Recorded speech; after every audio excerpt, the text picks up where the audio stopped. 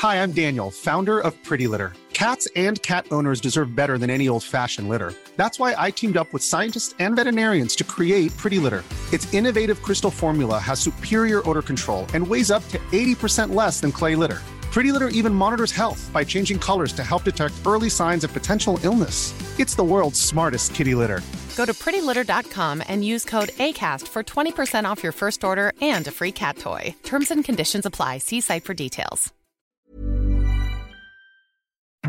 Hi, I'm Andy Levy, former Fox News and CNN HLN guy and current cable news conscientious objector. I'm a former libertarian who now sits pretty comfortably on the left. And I'm producer Jesse Cannon, and I'm here to make sure things don't go too far off the rails. We're here to have fun, smart conversations with some great guest co-hosts, as well as some of the most knowledgeable and entertaining people in politics, media, and beyond. Our goal is to try to make some sense of our current crazy world, our new abnormal, and hopefully even make you laugh through the tears. What an excellent show we have today. First, we're going to be joined by Mike Isaac, who's a tech reporter at the New York Times, and he's going to tell us what in the hell is going on with Elon Musk's Twitter. Then we'll speak to Matt Gertz, who's a senior fellow at Media Matters, and is going to tell us all about all the conspiracy theories swirling around on the right wing. But first, we're lucky enough to be joined by the author of the Substack, The Unnamed, Josie Duffy Rice. Joining me now as guest co-host for this episode of The New Abnormal, it's Josie Duffy Rice. Josie, thank you so much for coming back. Thank you so much for having me.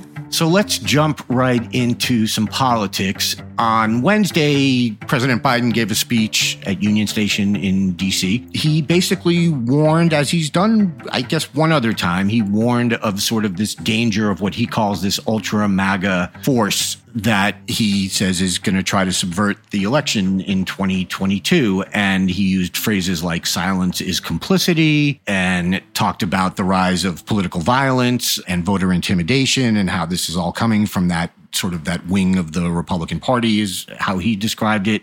And I don't think anything he said was untrue. The only quibble I would have with the speech is that it wasn't forceful enough. And I kind of feel like Democrats are not making this argument enough. But I don't know, because I feel like a lot of the sort of media reaction to it was like, oh, he's overblowing a danger to democracy. Right. People don't want to believe that we're on the precipice of a major impact, if not close to destruction of our political system. But he's right. It's sort of like preaching to the choir of people who are going to listen to that. It's really hard to convince people who are so far gone in one speech that this is a major crisis if they're not already convinced it's a crisis. But he's not wrong. Well, and that's the thing. And that's why I say I feel like, you know, the main thing wrong with this speech is it's not enough. And the Democrats in general are not doing enough at sort of sounding the alarm bells on this issue.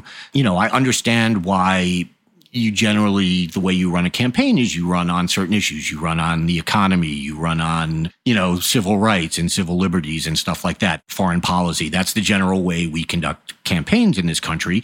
But we're in a new abnormal, dare I say. And we have a party that doesn't seem all that interested in democracy. We have a candidate in, is it Wisconsin, who is saying that if he wins, Republicans will never lose again in Wisconsin? Right. The gubernatorial candidate. Yep. Yeah. And so you have to combat that rhetoric and you have to draw people's attention to it. Then I see these responses to Biden's speech from people, and I don't mean from the people who are doing this shit, because they're obviously they're doing it. I see people saying, oh, so what Biden is saying is that democracy is in danger, and so you have to vote for one party. Isn't that anti-democratic? No, not when the other party... Right, is trying to ruin democracy. Yeah, I don't get it. Please, make it make sense for me. I would love to make it make sense for you. It doesn't make sense to me either. But it also highlights a fundamental problem with the Democratic Party, which is... On the right, they're organizing. They are electing public officials who are willing to overturn elections for their preferred candidate. They are mobilizing, people to quote unquote monitor elections, which we'll talk about more in a little bit. But you see that we're talking about infrastructure on the right and narrative among the Democrats. And I just don't think narrative is a good enough foe for the war that we're fighting. It just feels, like you said, it's just not enough. And it's also we know that so much of this country right now has been essentially is living in an alternate reality. Right. You can make the best speech possible, but they're not occupying the same space you're occupying, right? Like, it's just kind of a lost cause. No, I agree. And there is, unfortunately, I do think there's a percentage of this country that at this point almost has to be considered a lost cause, at least in the short run. Maybe something will change down the road. But I totally agree with you. There's whatever percentage of the country it is. And, I used to think it was like 5%. Now I think it's somewhere between 20 and 50. Look, you're correct. There's no point. Giving this speech changes nothing for those people. And then there are the people who are fully aware of what is going on and are scared as hell about it. And this speech isn't for those people either. It's for the people in the middle. It's for the people who are sort of like, in their mind, they're not following politics every day because they have lives and they have families and jobs and kids and whatever. And, that's most of the world, which generally I think is maybe an okay thing. I prefer to be them. No, absolutely. Oh, I'm insanely jealous. Don't get me wrong. But this is kind of a dangerous time for that. And particularly when, as you said, like one side is sort of making its case a lot more strongly than the other side. And then also for a lot of those people, it's all noise. It's all white noise. It's all, the Republicans say this, the Democrats say that. The answer is the truth is probably somewhere in the middle. Mm-hmm. And again, that may be true for some things, and that may be true in some elections. I mean, I don't really believe that, but it sort of can be it can be okay to feel that way on some things. Right. Not this. Not this, exactly. Because this really is, there's no truth in the middle here. There's no middle between stealing elections and not stealing elections, between stopping people from voting and letting people vote. Like, there's no middle ground. You're doing one or the other. Absolutely. In some ways, this suffers from the climate change problem, which is it feels so big and scary. And it's just sort of like, I can't think about it. Like, I can't even process. Right. I think for so many people, it's like, I can't actually process the idea that lots of Earth won't be inhabitable in 50 years or that our democratic system could be actually falling apart as we speak. It's sort of like, what am I supposed to do about it?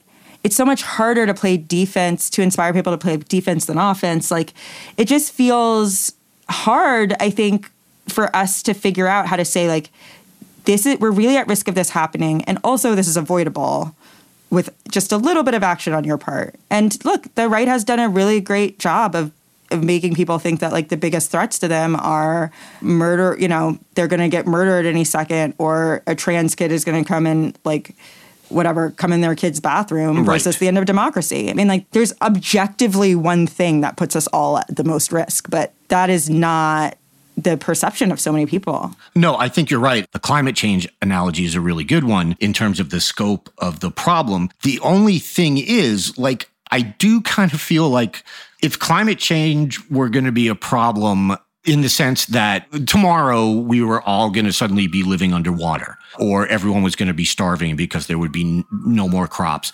people would then start worrying about it.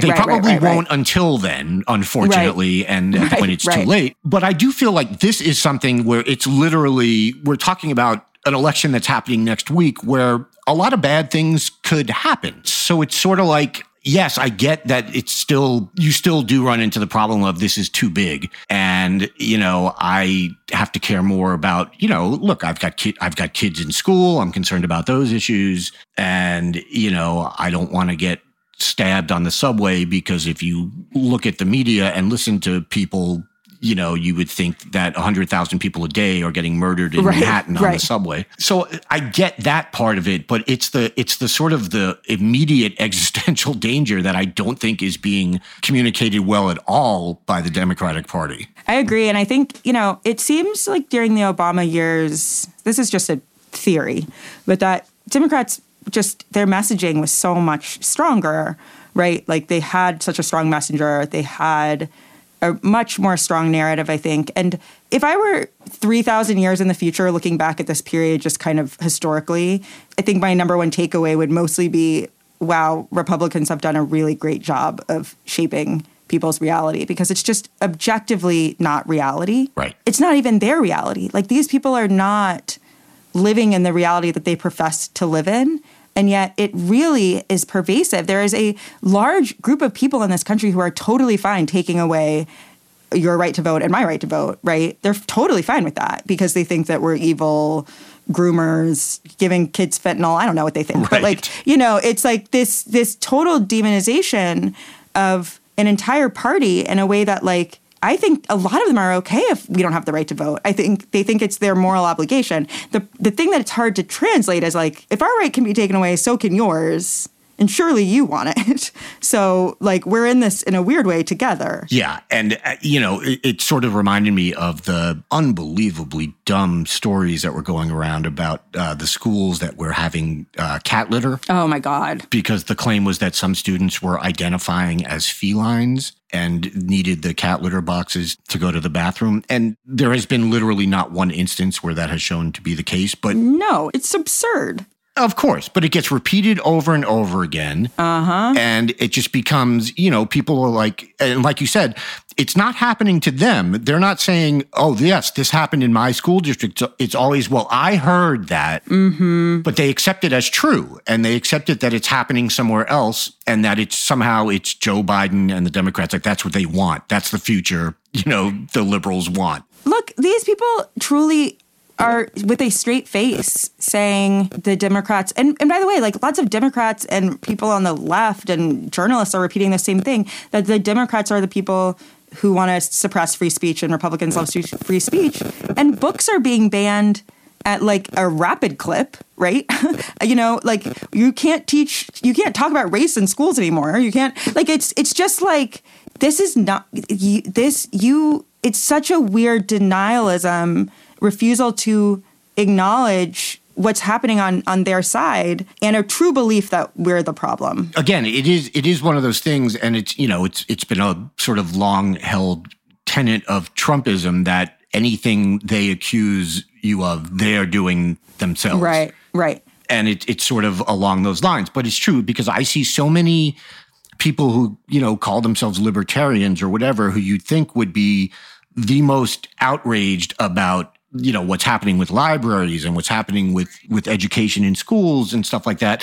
But instead, what they get mad at is that Dave Chappelle had to move his show to another venue.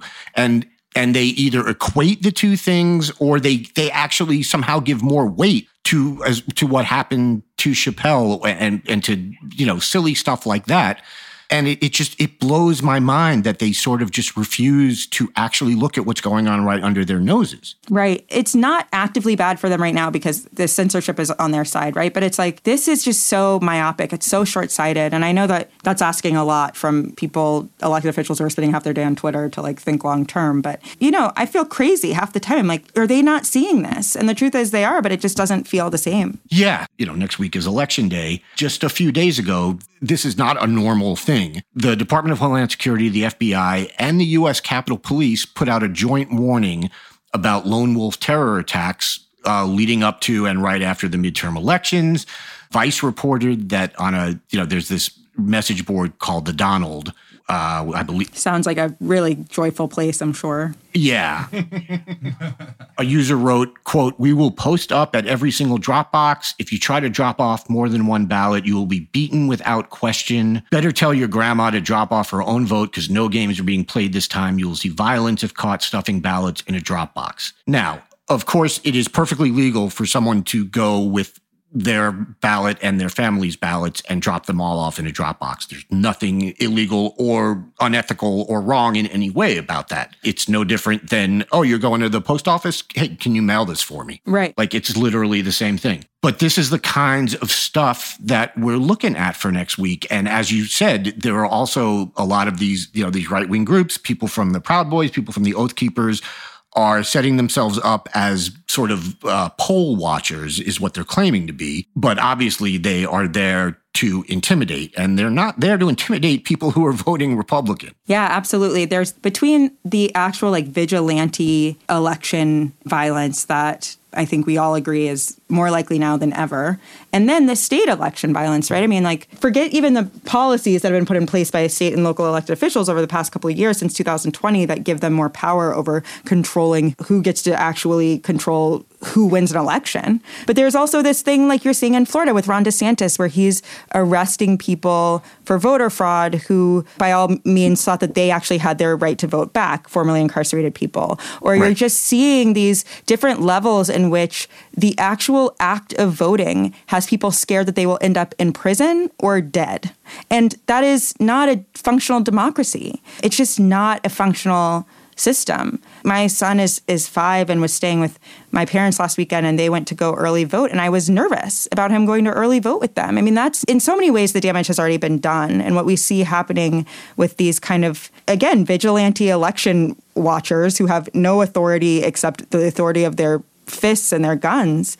I mean, it's terrifying. Yeah, it absolutely is. And again, it needs to be pointed out over and over again that this is all coming from one side. This is not a both sides issue, and it never has been. But pretty much any time in the history of this country there's been any attempted voter suppression, it's come from one side. Exactly. Whether it was the South or what, it just doesn't matter. It's always been from one side. There's one side that wants more people to vote. There's one side that wants fewer people to vote. Exactly. This is a crude shortcut, right, to winning because their policies are not actually popular, right? I mean, the way that they win is by calling us groomers and keeping us from the ballot or controlling I mean, that's it. That's all they have.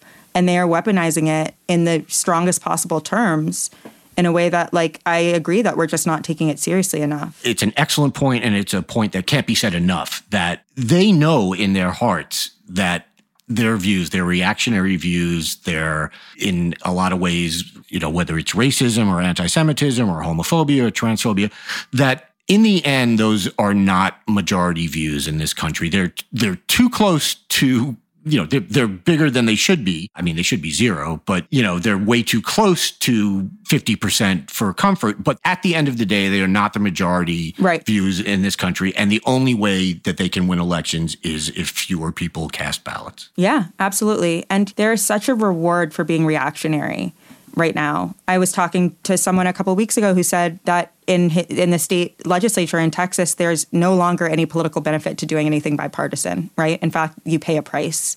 And so there's this sense of just being aware that you are losing maybe the values battle and doing whatever you can, the most depraved, immoral, anti-democratic things that you possibly can to maintain power. Hi, I'm Daniel, founder of Pretty Litter. Did you know cats tend to hide symptoms of sickness and pain? I learned this the hard way after losing my cat, Gingy. So I created Pretty Litter, a health monitoring litter that helps detect early signs of illness by changing colors, saving you money and potentially your cat's life. Pretty Litter is veterinarian developed, and it's the easiest way to keep tabs on your fur baby's health right at home. Go to prettylitter.com and use code ACAST for 20% off your first order and a free cat toy. Terms and conditions apply. See site for details. Hey, Dave. Yeah, Randy. Since we founded Bombas, we've always said our socks, underwear, and T-shirts are super soft. Any new ideas? Maybe sublimely soft. Or disgustingly cozy. Wait, what? I got it. Bombas. Absurdly comfortable essentials for yourself and for those facing homelessness. Because one purchased equals one donated. Wow, did we just write an ad? Yes. Bombas. Big comfort for everyone. Go to bombas.com/ACAST and use code ACAST for 20% off your first purchase. This show is sponsored by BetterHelp. You know, there's something I've really been needing to get off of my chest lately, which is that everyone and their mother should listen to the Andre 3000 album because it lifts my spirits on a regular basis, 1000%. We all carry around different problems, big and small, and let's be honest, when we keep them bottled up, it can start to affect us negatively. That's where therapy comes in. It's like this safe space where you can unload all those burdens and start figuring out out how to work through whatever's weighing you down. Therapy can make a difference. I know this from firsthand experience, and it's not just for those who've experienced major trauma. It's for anyone who wants to improve their mental well-being. Therapy can help you learn coping skills. It can teach you how to set better boundaries, and it can make you be a better version of yourself. If you're considering therapy, why not give BetterHelp a try? It's entirely online, which means it's convenient, flexible, and fits into your schedule seamlessly. Plus, getting started is as easy as filling out a brief questionnaire to get matched with a licensed therapist. And the best part? You can switch therapists anytime at no additional charge. So why wait? Take that first step towards a happier, healthier you with BetterHelp. Get it off your chest with BetterHelp. Visit BetterHelp.com/thenewabnormal today to get 10% off your first month. That's BetterHelp, HELP.com/thenewabnormal.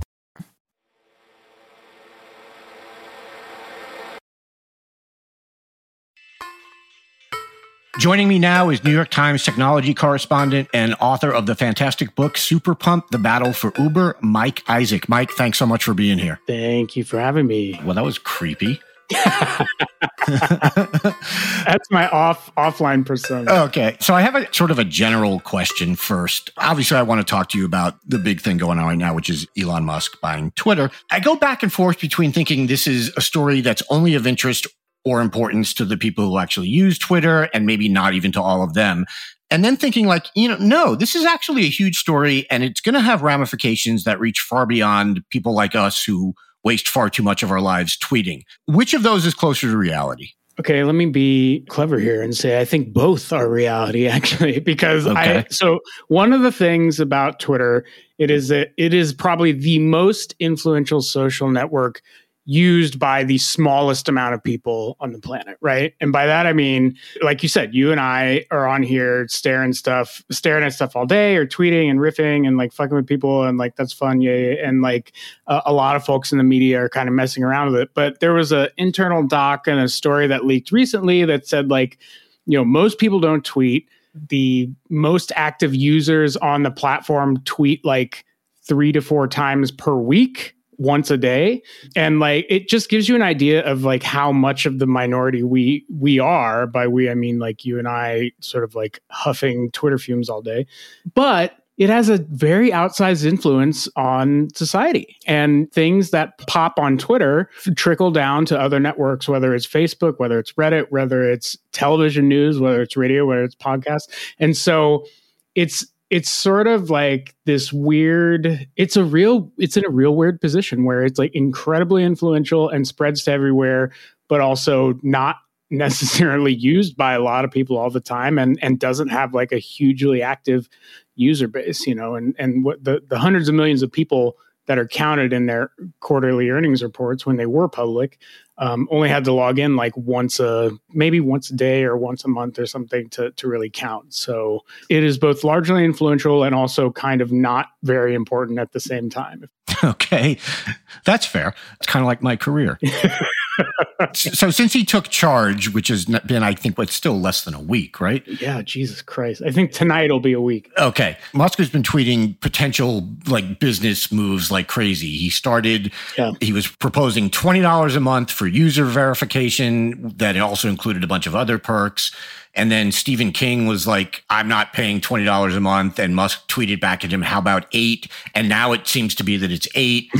Aren't these the kinds of things you have a plan in place like before you buy a company? You're in a good position when you're negotiating the price of your network with the author of like it in real time in front of like millions of people. Yeah, ideally, this is what kind of got me throughout the week is like ever since this thing actually went through, and like to be clear, no one knew if this was actually going to happen for a long time, including me. And I've been writing about it, and like it's been like on and off, and they've gone to court. And back in April, when he made this, $44 billion or whatever dollar bid, it looked reasonable at the time. And then a lifetime of economic upheaval has happened since then.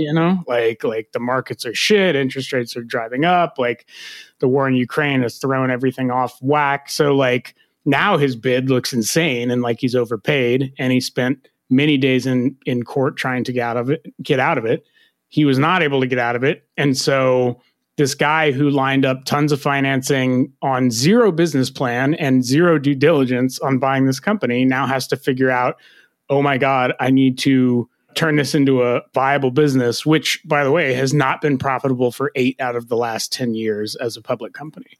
It's like the dog who caught the car, but the car is on fire and also bleeding money at the same time. That sounds like a good deal. Yeah. So one of his other potential moves, again, that they're floating and that we now hear may come as soon as next week, who knows, is giving users the opportunity to put up basically paywalled video. You would have to pay to access it, and I assume Twitter would take a cut of that. And this would obviously lead to content of an adult nature, also known in the business as porn. And I guess not surprisingly, you tweeted, quote, honestly, this is not a bad idea to me. And it's not particularly because of my passion for porn, but we could talk about that on another show. For one thing, there's a ton of porn on Twitter. I haven't looked through your follow list lately, but there's like a lot of adult accounts on Twitter. People use it. Sex workers use it as like a place. I mean, like, how often do you see like area congressman Fave's boob tweet, in stories or whatever? Right. Like, that is not out of the norm. One could argue that Twitter is squandering a lot of money, a lot of opportunities for making money off of it, because essentially who these people are creators on the platform. It's just that the content they're creating is people fucking, right? So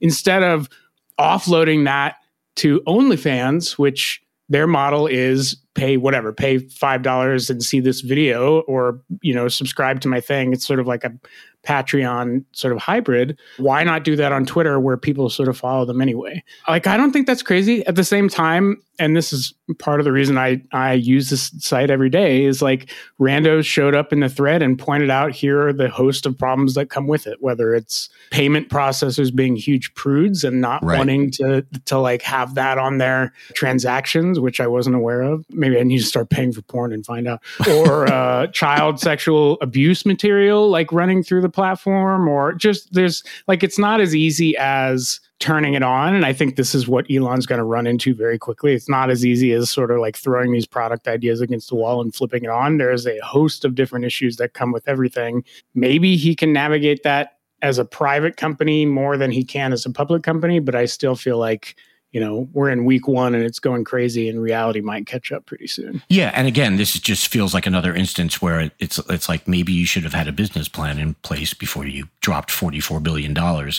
But what the hell do I know? And that's why you don't run a rocket ship company. Well, and speaking of what the hell do I know, there are a lot of people who have been openly scornful of the idea of charging to have your account verified. Couldn't be me. But I don't know, strictly from a revenue raising perspective, is it actually a good idea? It doesn't seem like it is to me. But again, what do I know? This is a real hard problem. I mean, again, this is also, like you said, what do I know? This is why I'm not running a social media company. But Twitter is an advertising company, right?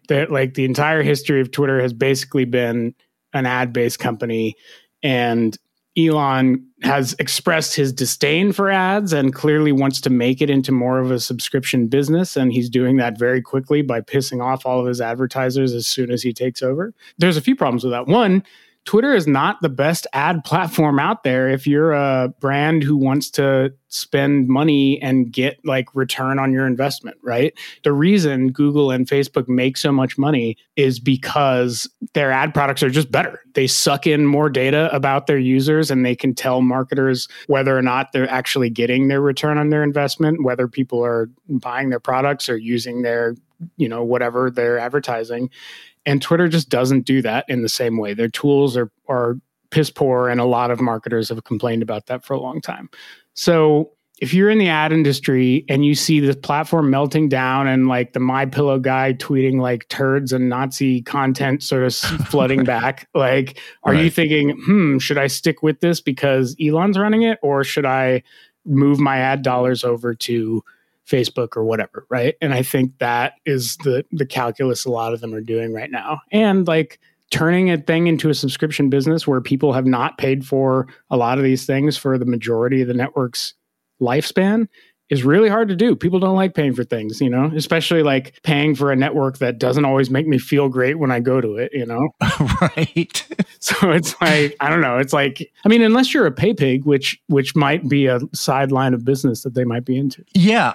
It may just be also that they're sort of, it's sort of like the drug dealer, your first taste is free. And now there are all these people out there who are completely addicted to Twitter and who, and then suddenly it's like, all right, now you have to pay $8 a month. And they're like, well, I'm never going to do that. And then after a week away, they're like, here, take my money. Here's $50 a month. Yeah, I mean, it's funny. I was talking to someone about this earlier. Like, there's a weird social pressure being created to like not pay for it because people who pay for it are big nerds. I started paying for it a month ago, but under the auspices of it's for my job or I need to like investigate these features. But I don't know, man. I don't know if I'm going to be able to continue paying for it when I have the like scarlet letter of a blue badge on me after this goes through.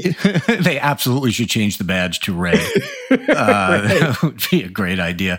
There's a bunch of things. You mentioned the advertisers. L'Oreal has suspended its advertising. I think General Motors suspended its advertising. And then additionally, I know Bloomberg News initially reported that he's going to get rid of half of the current employees, which is roughly, I guess, letting 3,700 people go. Yeah. And most of the senior staff has been cut loose. Is all of this just kind of standard new guy in town move, or is it concerning? We have a story about basically the moves he's making, and a lot of this is in the vein of we need to cut as many costs as possible and spin up in as many lines of revenue as possible. And that's because he's on the hook for $12 billion in financing that he got from the banks, which carries $1 billion in interest that he has to pay every single year. Oh my God. It's a shitload of money that he has to pay. Like, he's gotten into a really rough deal and he's inherited a shitty business. Like, they've been unprofitable for a lot of years, and turning that around overnight is going to be very difficult. So now he's in this mode, and we go into it in our story, where he's dispatched a ton of teams to throw everything against the wall that he can in terms of product ideas. And the paid video is one thing we mentioned. Resurrecting Vine. I got some information on paid DMs, paid direct messages, and what he's trying to do with that, which is really wild. And the vibe inside is basically come one, come all with ideas if you work on the product teams, while at the same time slashing and burning as many cost centers inside as possible. Right. So it's this really difficult position if you work inside of there where you're like, man, I need to cram on this product because the boss is like really needs me to make it work, but I also may not ever be there to ship it because I might not have a job next week or something, Okay, that's unbelievable. Super brutal. Morale is in the toilet. Everyone's freaking out. It's real bad. So who makes up the Twitter inner circle now? Like, who are the people that Elon is spitballing all of these ideas with? Sure. It's getting smaller by the day in terms of existing Twitter employees. As we reported this week and last week, basically the C-suite all got fired on day one for cause, which means he's trying to get out of paying them severance, which I don't think will work, but it's funny to sort of watch him try. The VPs and sort of directors of different parts of the organizations are all resigning on Friday. And I think for Elon, like, part of this is like, as they say in tech world, a feature rather than a bug, because he wants his own people in there, right? Like, he's trying to weed out basically a lot of the folks who hate him. And there are a lot of people who do not like him and have been pretty vocal about it. And he's like, all right, fine, get out of here. And then either keep the true believers or the smart people or the folks willing to sort of stick around and stick this out, as well as find new folks to come in and join. And like, to be clear, he is extremely popular with a lot of people, right? Like, you and I might be looking at this and super skeptical, but like, he has a built-in fan base and caters to them all the time. And so, especially in Silicon Valley, I don't think there will be any problem with finding folks who want to join up and do this thing with Elon, especially if there's like a chance of like hanging out with the boss and like this guy who they think is like the coolest guy, and like, that is really, I've been thinking about this maybe in article form or something, but like, he's sort of like the ultimate influencer / creator, right? Like, he has his own, he's a content creator in that he provides tweets that people like hoover up and love all the time and like does all this weird stuff. and has a built-in following because of it, and like he's like a true celebrity in his ability to sort of use that for recruiting and for winning over different industries and different parts of the business. And I think he, on some level, has to recognize that leverage that he has in a lot of different ways beyond just being the world's richest man, which is also very important. Yes. But it does seem like there are certain people right now, like all these, entrepreneurs and angel, whatever the hell they're called. Angel investor guys. Yeah. David Sachs. Yeah. Jason Calacanis, people like that seem to be tweeting out every day different ideas for Twitter. And to me, anyway, each one of them is dumber than the last.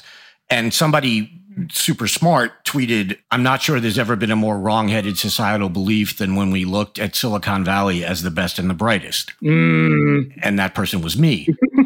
But that's sort of how I feel now. Like, it just seemed like as a society, it was always like, oh, these are the best among us. All these people, all these brains, gathered in this one area.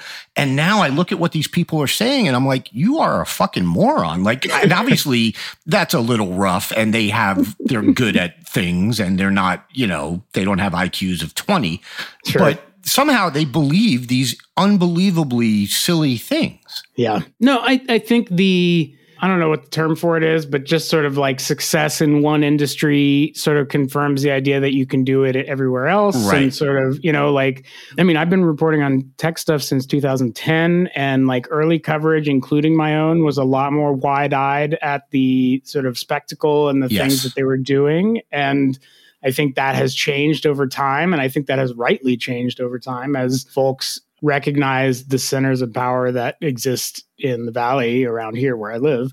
I think you're exactly right. The attitude has sort of changed to like, boy kings of Silicon Valley to, really questioning that sort of mystique. And I think that's good. Like, I think questioning is good. I really do grapple with, is X person a genius or are they just lucky? And luck and timing has a lot to do with it a lot of the time, once you nail something, or are they just a hard worker? Like, I don't think you can just automatically assume that because X person is insanely rich or has a really big company means that they're like some sort of super genius and worked like unbelievably hard to get there, because like that's not true for a lot of these people, But to your point, there are some very smart people here and they work on some very hard engineering and computational problems. And I can't do a lot of those problems and I have to give them credit for that. So I don't think it's clear cut, but I absolutely agree that the bubble of mystique has been popped. And I think that's positive. Yeah, definitely.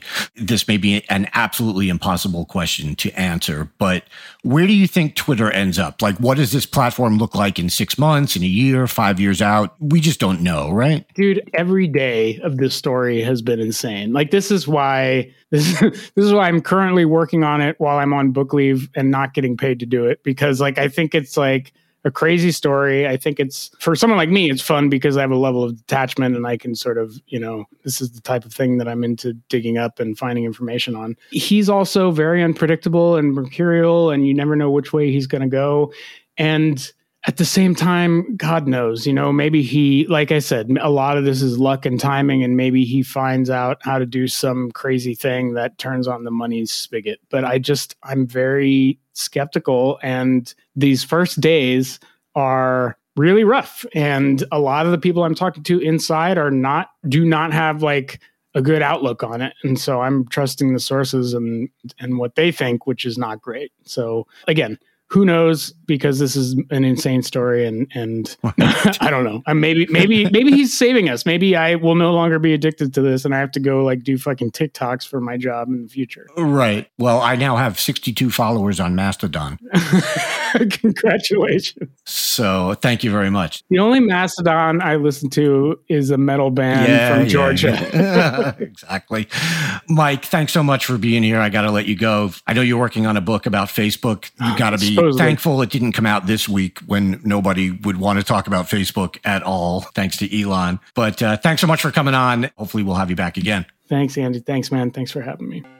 Here with me now is Media Matters Senior Fellow and mistaken receiver of many tweets intended for Congressman Matt Gaetz, Matt Gertz. Thanks so much for coming on. I appreciate it. Good to be here. Thank you. I wanted to talk to you about so many things, but let's start with, there were two pieces you wrote recently regarding the attack on Paul Pelosi and the conspiracy theories that arose out of the right wing pretty much in the immediate aftermath. And the two pieces are, to me anyway, they're of a piece. Let's get into them. So just the basic facts. Last Friday, Paul Pelosi, husband of House Speaker Nancy Pelosi, was attacked with a hammer by a man who broke into their home. We have since learned that this man, David DePape, had a fairly sizable internet footprint, pretty much the bog standard for right-wing nut jobs these days, anti-vax, Pizzagate, election result denialism, throw in some Holocaust denialism, because why the hell not? So you'd think this would be pretty cut and dry, but for the right-wing media, it really wasn't, was it? No, in fact, it took them about 48 hours to put together a vast conspiracy theory about how depraved the left is as their explanation for this political violence that was committed by a man obsessed with conspiracy theories about how depraved the left is. It went remarkably quickly through the right-wing ecosystem. The conspiracy theory that they came up with was that there was no break-in. The attacker was let into the home by Paul Pelosi because they were gay lovers, and the violent assault on Paul Pelosi was the result of some sort of lover's spat or falling out. They came up with this because obviously the existing set of facts was incredibly damning for their political movement. As you say, his internet footprint bears all the hallmarks of modern-day right-wing internet radicalization. QAnon, Pizzagate, Gamergate are all mentioned in his blog, along with really disgusting comments about Black people and gay people and Jews. And, rather than take a look at that and say, wow, maybe our movement is going too far. Maybe we need to try to restrain some of these impulses because they're leading people who have mental health issues into violent attacks on people of the other party. They decided to come up with a new conspiracy theory that, again, makes that party look terrible. Walk us through how this bubbles up. How does this happen? Where does it start? Who are the usual suspects that amplify it, etc.? Sure. So there's a vast network on the right in internet message boards like the Donald.win, as well as social media platforms, not only Twitter and Facebook, but Truth Social and Getter and the rest. And you just have a large number of internet sleuths who spend their time looking for things that they can turn into conspiracy theories. And then from there, you have a set of hyperpartisan right-wing news sites, places like Gateway Pundit and the like, that will take that raw material, they'll trawl through these platforms and put them together into things that look sort of like articles, which could then be, shared on Facebook and on Twitter and become sort of part of the right-wing conversation.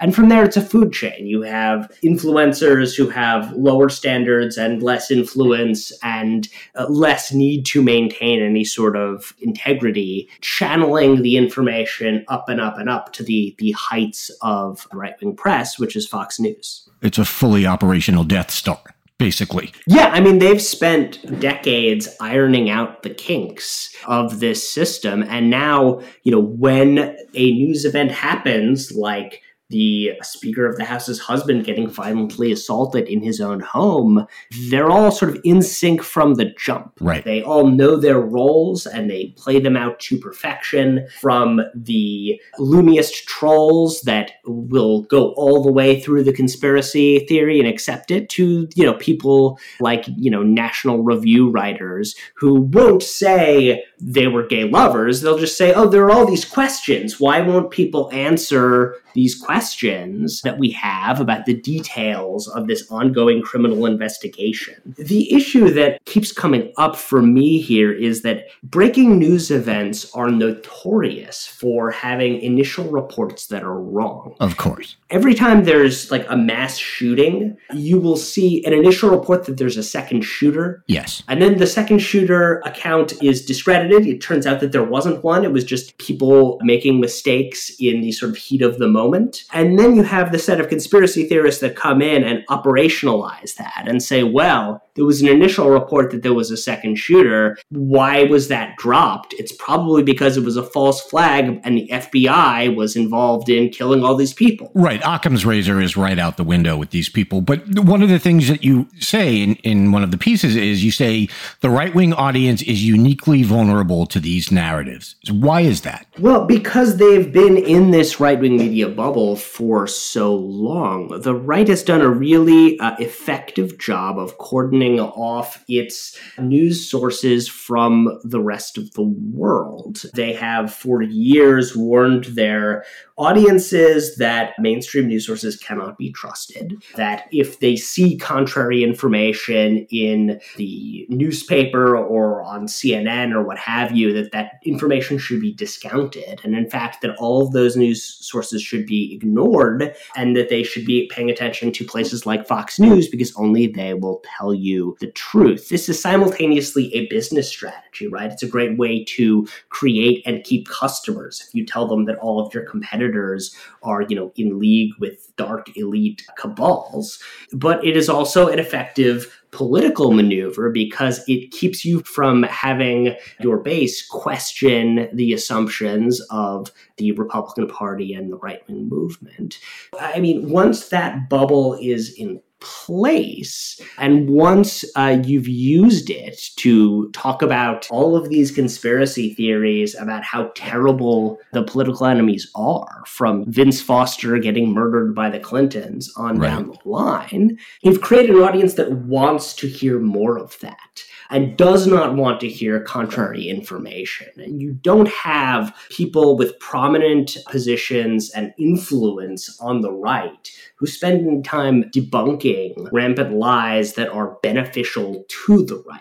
When Tucker Carlson talks about QAnon, it's not to say, oh my God, people shouldn't believe this. It's crazy town to think that there is a global conspiracy of media and political elites who are drinking the fluids of children and sexually molesting them. And soon Donald Trump is going to have all of those nefarious people executed. He doesn't say this is crazy and doesn't make sense. He says you have reason to question what's happening. And it's wrong for people to say QAnon is a conspiracy and is dangerous. Let's talk about the role that Fox News, a place I know nothing about for the record, plays in this. We always talk about Tucker Carlson, and as well we should, because he has, the largest viewership there, and it all kind of ends up with him. You talk about, and you mentioned this with the National Review writers as well, he won't come out and say this was gay sex gone wrong. What he'll do is he'll pretend to give the viewers facts and then ask questions, quote unquote, even though we already have the answers to those questions that completely rebut the phony narrative they're trying to help. And in this case, it was like they're obsessed with the glass pattern from where this guy broke into the home. And they're saying, well, if he broke in from the outside, why is there glass on the outside? The glass would be on the inside. And that's easily rebutted and violates every law of physics known to man. But that's what they glom onto. Yeah, I mean, the sort of issue with this is that any new information that is introduced is always going to, in fact, become evidence that the conspiracy theory is right. We learn that the assailant has a couple of blogs that detail all of these right-wing conspiracy theories. By Tuesday night, Tucker Carlson is claiming that this is actually a little too convenient. It's like a liberal's fantasy of how right-wing conspiracy theorists think. The unanswered questions that have sort of moved around on the right rely on these little miscommunications and faulty reporting that always happen in the early stages of a breaking news story like this. So one of them is that there was a reporter on Friday, right after the attack was reported, who said that he had a source who said that the assailant had been in his underwear when the police got there. Now, that would have been weird, but it doesn't seem to have been true. And in fact, it was retracted by that same reporter within 2 hours of the initial report. That's because they got to him. Could be. But I mean, this is the internet age. So what happens is the snippets of the article or the initial tweet saying that this happened have already gone all around the right-wing conspiracy theory network. And that impression has been set in their discourse. And so you end up with Donald Trump Jr. in a fairly disgusting moment, posting a picture of a pair of tighty-whities and a hammer and saying that for Halloween, some people should dress up as the assailant. And they're just really sick stuff. But it's that sort of like nitpicking the details while ignoring the very obvious broader picture, trying to get people sort of wound up about discrepancies that at the end of the day don't really matter. There's this whole discussion about who opened the door when the police arrived on Friday or in the early hours. And this spun out of a sort of miscommunication or sort of vague language that the police chief used in an interview, which got interpreted by some reporters as suggesting there was a third person in the home, but there was subsequent clarification to explain, no, actually, there were only two people in the home. And so at that point, it doesn't really matter who opened the door of the two of them, unless you really want to create as much paranoia about the broader story as possible. I mean, I think a key factor here is that Tucker Carlson is aware of the conspiracy theories that are swirling around this. He knows what his viewers are able to easily find if they go looking for the answers to all of these questions. But rather than try to give his viewers the facts, what he's doing is creating as much skepticism as possible about the official storyline so that his viewers can then go off and get an alternative narrative from other people on the right. Yeah, it's become, unfortunately, impossible to talk about this without getting to a question of what the hell happened to Glenn Greenwald? Because he's out there, and that's exactly what he's doing. And he's out there tweeting. It reminded me of this specifically because of what you said. Because what happened was, I forget if it was the police chief or whatever, said that the door was opened by an unknown person. And basically what he meant was he wasn't sure if it was Paul Pelosi or DePape who opened the door. But this got sort of taken as, oh, there was a third person there. And Greenwald jumped all over this and used this as an example of, one of the things we don't know, one of the things that hasn't been explained. And he gives it this veneer of, oh, so you're saying that we should always trust the official reports? And it's like, well, no one is saying that. And it's usually the left that is saying, hey, stop believing everything the cops say, particularly right after something happens. But they sort of jump on that and they go from there. And as you said, with Carlson knowing what he's doing, I have to think Greenwald knows what he's doing too. I guess what I found baffling about this is that Greenwald made those comments on Tucker Carlson. Greenwald was personally the victim of a home invasion himself, in which he was tied up. At least that is what he has written. And I have no reason to doubt any of that. It never occurred to me that maybe because Glenn Greenwald is a prominent person, I should scrutinize the blog post that he wrote about this terrible thing that happened to him. It's important to be skeptical, but you need to have some line at which point it's important to be skeptical. It's important not to dive into conspiracy theories because you're constantly seeing dark forces working in the background. No, absolutely. And it sucks what's happened to him. And of course, Tucker Carlson himself also had an incident in which protesters showed up at his house, and he alleged they attempted to beat down his door and damaged it severely, and that his wife had been cowering in a closet at the time. Right. And this was widely reported, and lots of people said that this was a terrible thing, including myself.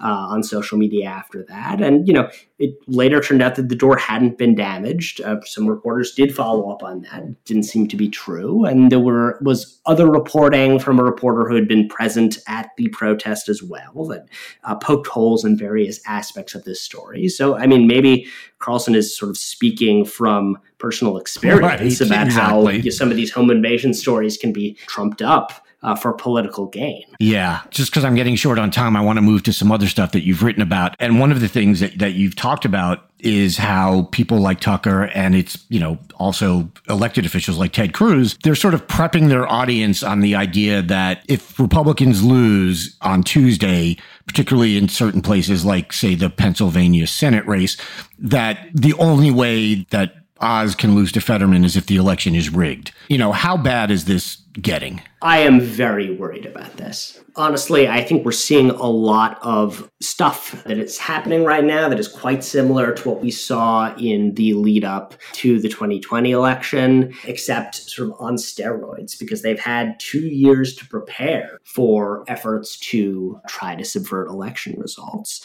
And so right now in Pennsylvania, you have people like Tucker Carlson saying that if Oz does not win, it means that the election has been stolen. He's saying the same thing in Arizona with Kari Lake, and sort of on down the line. The impression Republicans and right-wing media figures are trying to give is that the only possible explanation for any election results that go poorly for them is some sort of election fraud. They're using some pretty nonsensical claims to do it. There's a lot of discussion around Pennsylvania specifically, and a report that the head election official there made saying that it could take days to get the results of the election. The reason it's going to take days to get the results of the election in Pennsylvania is that Republican legislators refused to pass a bill that would have allowed election officials to start opening and counting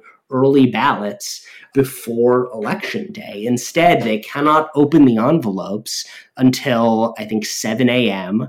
on Election Day, and it just takes a long time to move hundreds of thousands of ballots through the system. And so it's going to take a while. What Republicans learned from 2020 is that it is an effective strategy, at least amongst their own audience, to have politicians declare victory before the votes have been counted and it is clear who has actually won, because it sort of gives you the initiative. So you had Trump declaring victory on election night in 2020. You had Dr. Oz during his primary, which was very, very close, declaring victory before the election had been called by any other reputable sources. And so I think we could see something similar during the general election on Tuesday. Yeah, it's a great system where they can create it so that the counting has to go more slowly, and then they can say, oh, the counting is taking so long, that must be because they're falsifying votes. It's just amazing how they create their own conditions for their conspiracy theories. They create their own crises, yeah. Yeah. Matt, unfortunately, I'm out of time. I got to go. Thank you so much for coming on. I really appreciate it, and hopefully we'll have you on again. Sounds great. Thank you so much.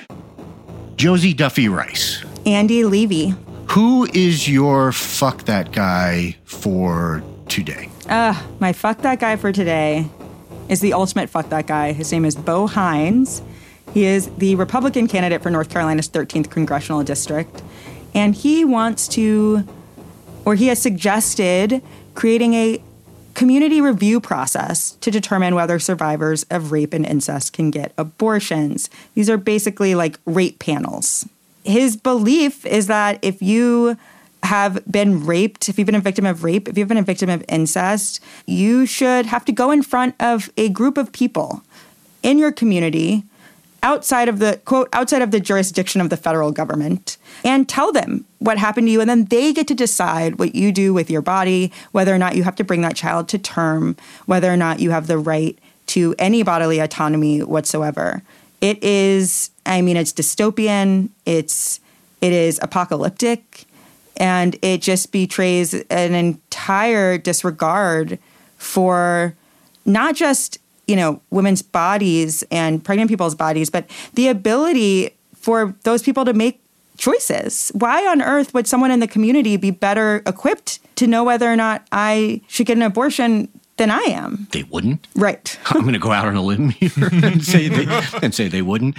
The amazing thing about this story to me is that this is a softening of his position on abortion because he has liberalized himself. This is his version of being progressive, because he used to just have he used to just say no exceptions, no, and now And now he's liberalized him. It's just amazing to me that this could be you softening your stance. Totally. And it's just an example of, I mean, over the past few months, right, what we've heard from anti-choice Republicans has been mind-blowing, right? You hear people say, it's a blessing for a 12-year-old to get pregnant by her father. You hear people say things that they actually can't say out loud. I have to believe they can't say out loud and think, ooh, that doesn't sound good.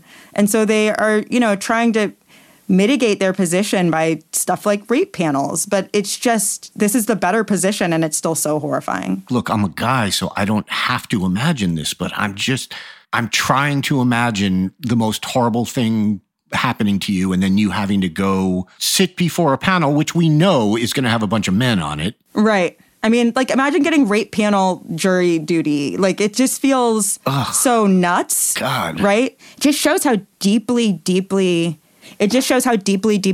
warped this position is among the right, and how any kind of hope we had, and I guess we'll see after the midterms, but any kind of hope we had that, Republicans would be kind of clawing their way back towards the center on this issue once they realized how morally complicated their positions are, has kind of been diminished, because we're actually just seeing people really stand by and further convince themselves that it's perfectly acceptable to ask a child who's been raped by their dad to carry a baby to term. They're at a point where they think that is a reasonable thing to ask. Yeah. Fuck that guy. Yeah. Do you want to hear who my fuck that guy is? I would love to. My fuck that guy is a woman. It is probably, or possibly, maybe probably the next governor of Arizona. Oh, God. I know. It's Carrie Lake. She is out there cracking wise about Paul Pelosi being in the hospital with a fractured skull.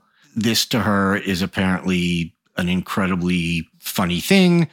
And she said she was talking about school security, and she was saying it's not impossible to protect our kids at school. We act like it is. Nancy Pelosi, well, she's got protection when she's in D.C. Apparently her house doesn't have a lot of protection, which... Oh, my gosh. And the crowd laughed. I mean, which is just the worst part of this, is that the crowd fucking laughed at that. It's just insane where this party has gotten to. And then Wendy Rogers, who's a state senator in Arizona, I don't know what's going on in Arizona these days. She tweeted out a fake Amazon ad for something called a Paul Pelosi fake attack novelty item headpiece. Oh, my gosh. It was a hammer with some blood on it that you could wear wrapped around your head. It had a little headband attached to it. And you could go as Paul Pelosi for Halloween with a hammer in your head. It seems like even just 5 or 6 years ago, this is the kind of thing that would be in like a Republican elected official's email inbox, a forward that they sent to their friends, and then it came out during a FOIA and they'd have to apologize. I mean, it just feels particularly horrifying that it's so public and they are tweeting it and they are saying it. There's no even, this is funny to me, but let me keep that between friends. This is funny and this helps me and I'm going to weaponize it. And then just the second thing I would say is that there's something about the Paul Pelosi thing that reminds me a little bit of the Kyle Rittenhouse situation, in that with the Kyle Rittenhouse situation, at the very fundamentally, we were talking about a child who committed murder or who killed someone. Whether or not you think it's justified or not, that is inherently sad to me, right? That's an inherently sad situation. And yet you have all these people calling him a hero and saying he should be president and cheering him on the right. And it's sort of the Paul Pelosi thing. It's like, we're talking about a guy, an elderly man who was harmed. That's just inherently sad. Right. Like, why? What's wrong with you guys? Yeah. And as you said, it does feel like 6 years ago, this was not something you would make public, or if you did, you would have to apologize for it, and it would hurt you. And now, as you said, they have learned that this actually helps them. Stuff like this helps them, and that's the worst part of it. It's the crowd laughing when Carrie Lake cracks her joke. It's the fact that, Wendy Rogers tweets out stuff like this on a regular basis, and I don't see her going away anytime soon. And everything has switched. And the things that used to hurt you correctly in the warped reality we live in, now they help you. So fuck all these guys.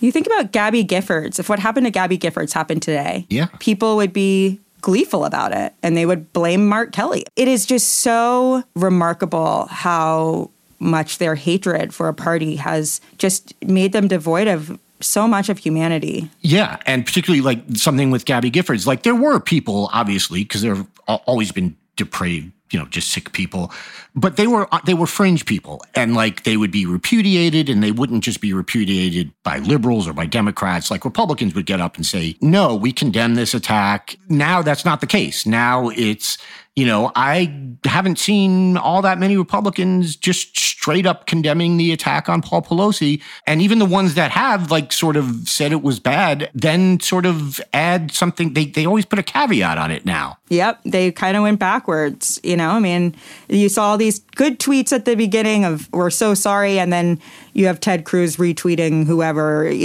with these conspiracy theories. I mean, it's so craven. Fuck all these guys. Fuck all these guys. Agreed.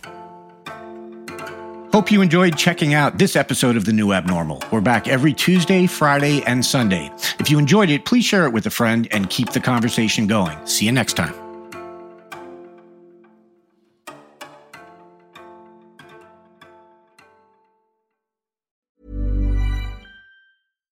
Hi, I'm Daniel, founder of Pretty Litter. Cats and cat owners deserve better than any old-fashioned litter. That's why I teamed up with scientists and veterinarians to create Pretty Litter.